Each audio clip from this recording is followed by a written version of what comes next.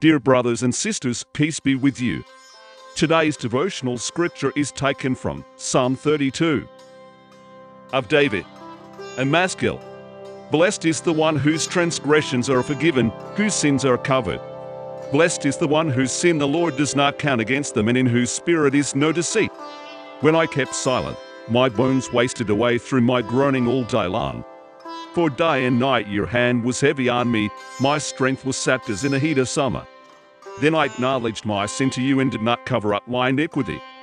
I said, I will confess my transgressions to the Lord, and you forgave the guilt of my sin. Therefore let all the faithful pray to you while you may be found. Surely the rising of the mighty waters will not reach them. You are my hiding place. You will protect me from trouble and surround me with songs of deliverance. I will instruct you and teach you in the way you should go. I will counsel you with my loving eye on you. Do not be like the horse or the mule, which have no understanding but must be controlled by bit and bridle, or they will not come to you. Many are the woes of the wicked, but the Lord's unfailing love surrounds the one who trusts in him. Rejoice in the Lord and be glad, you righteous, sing, all you who are upright in heart. Let us pray. Heavenly Father, thank you for loving us and forgiving us. We rejoice because of you. Amen. Dear brothers and sisters, celebrate your new life in Jesus.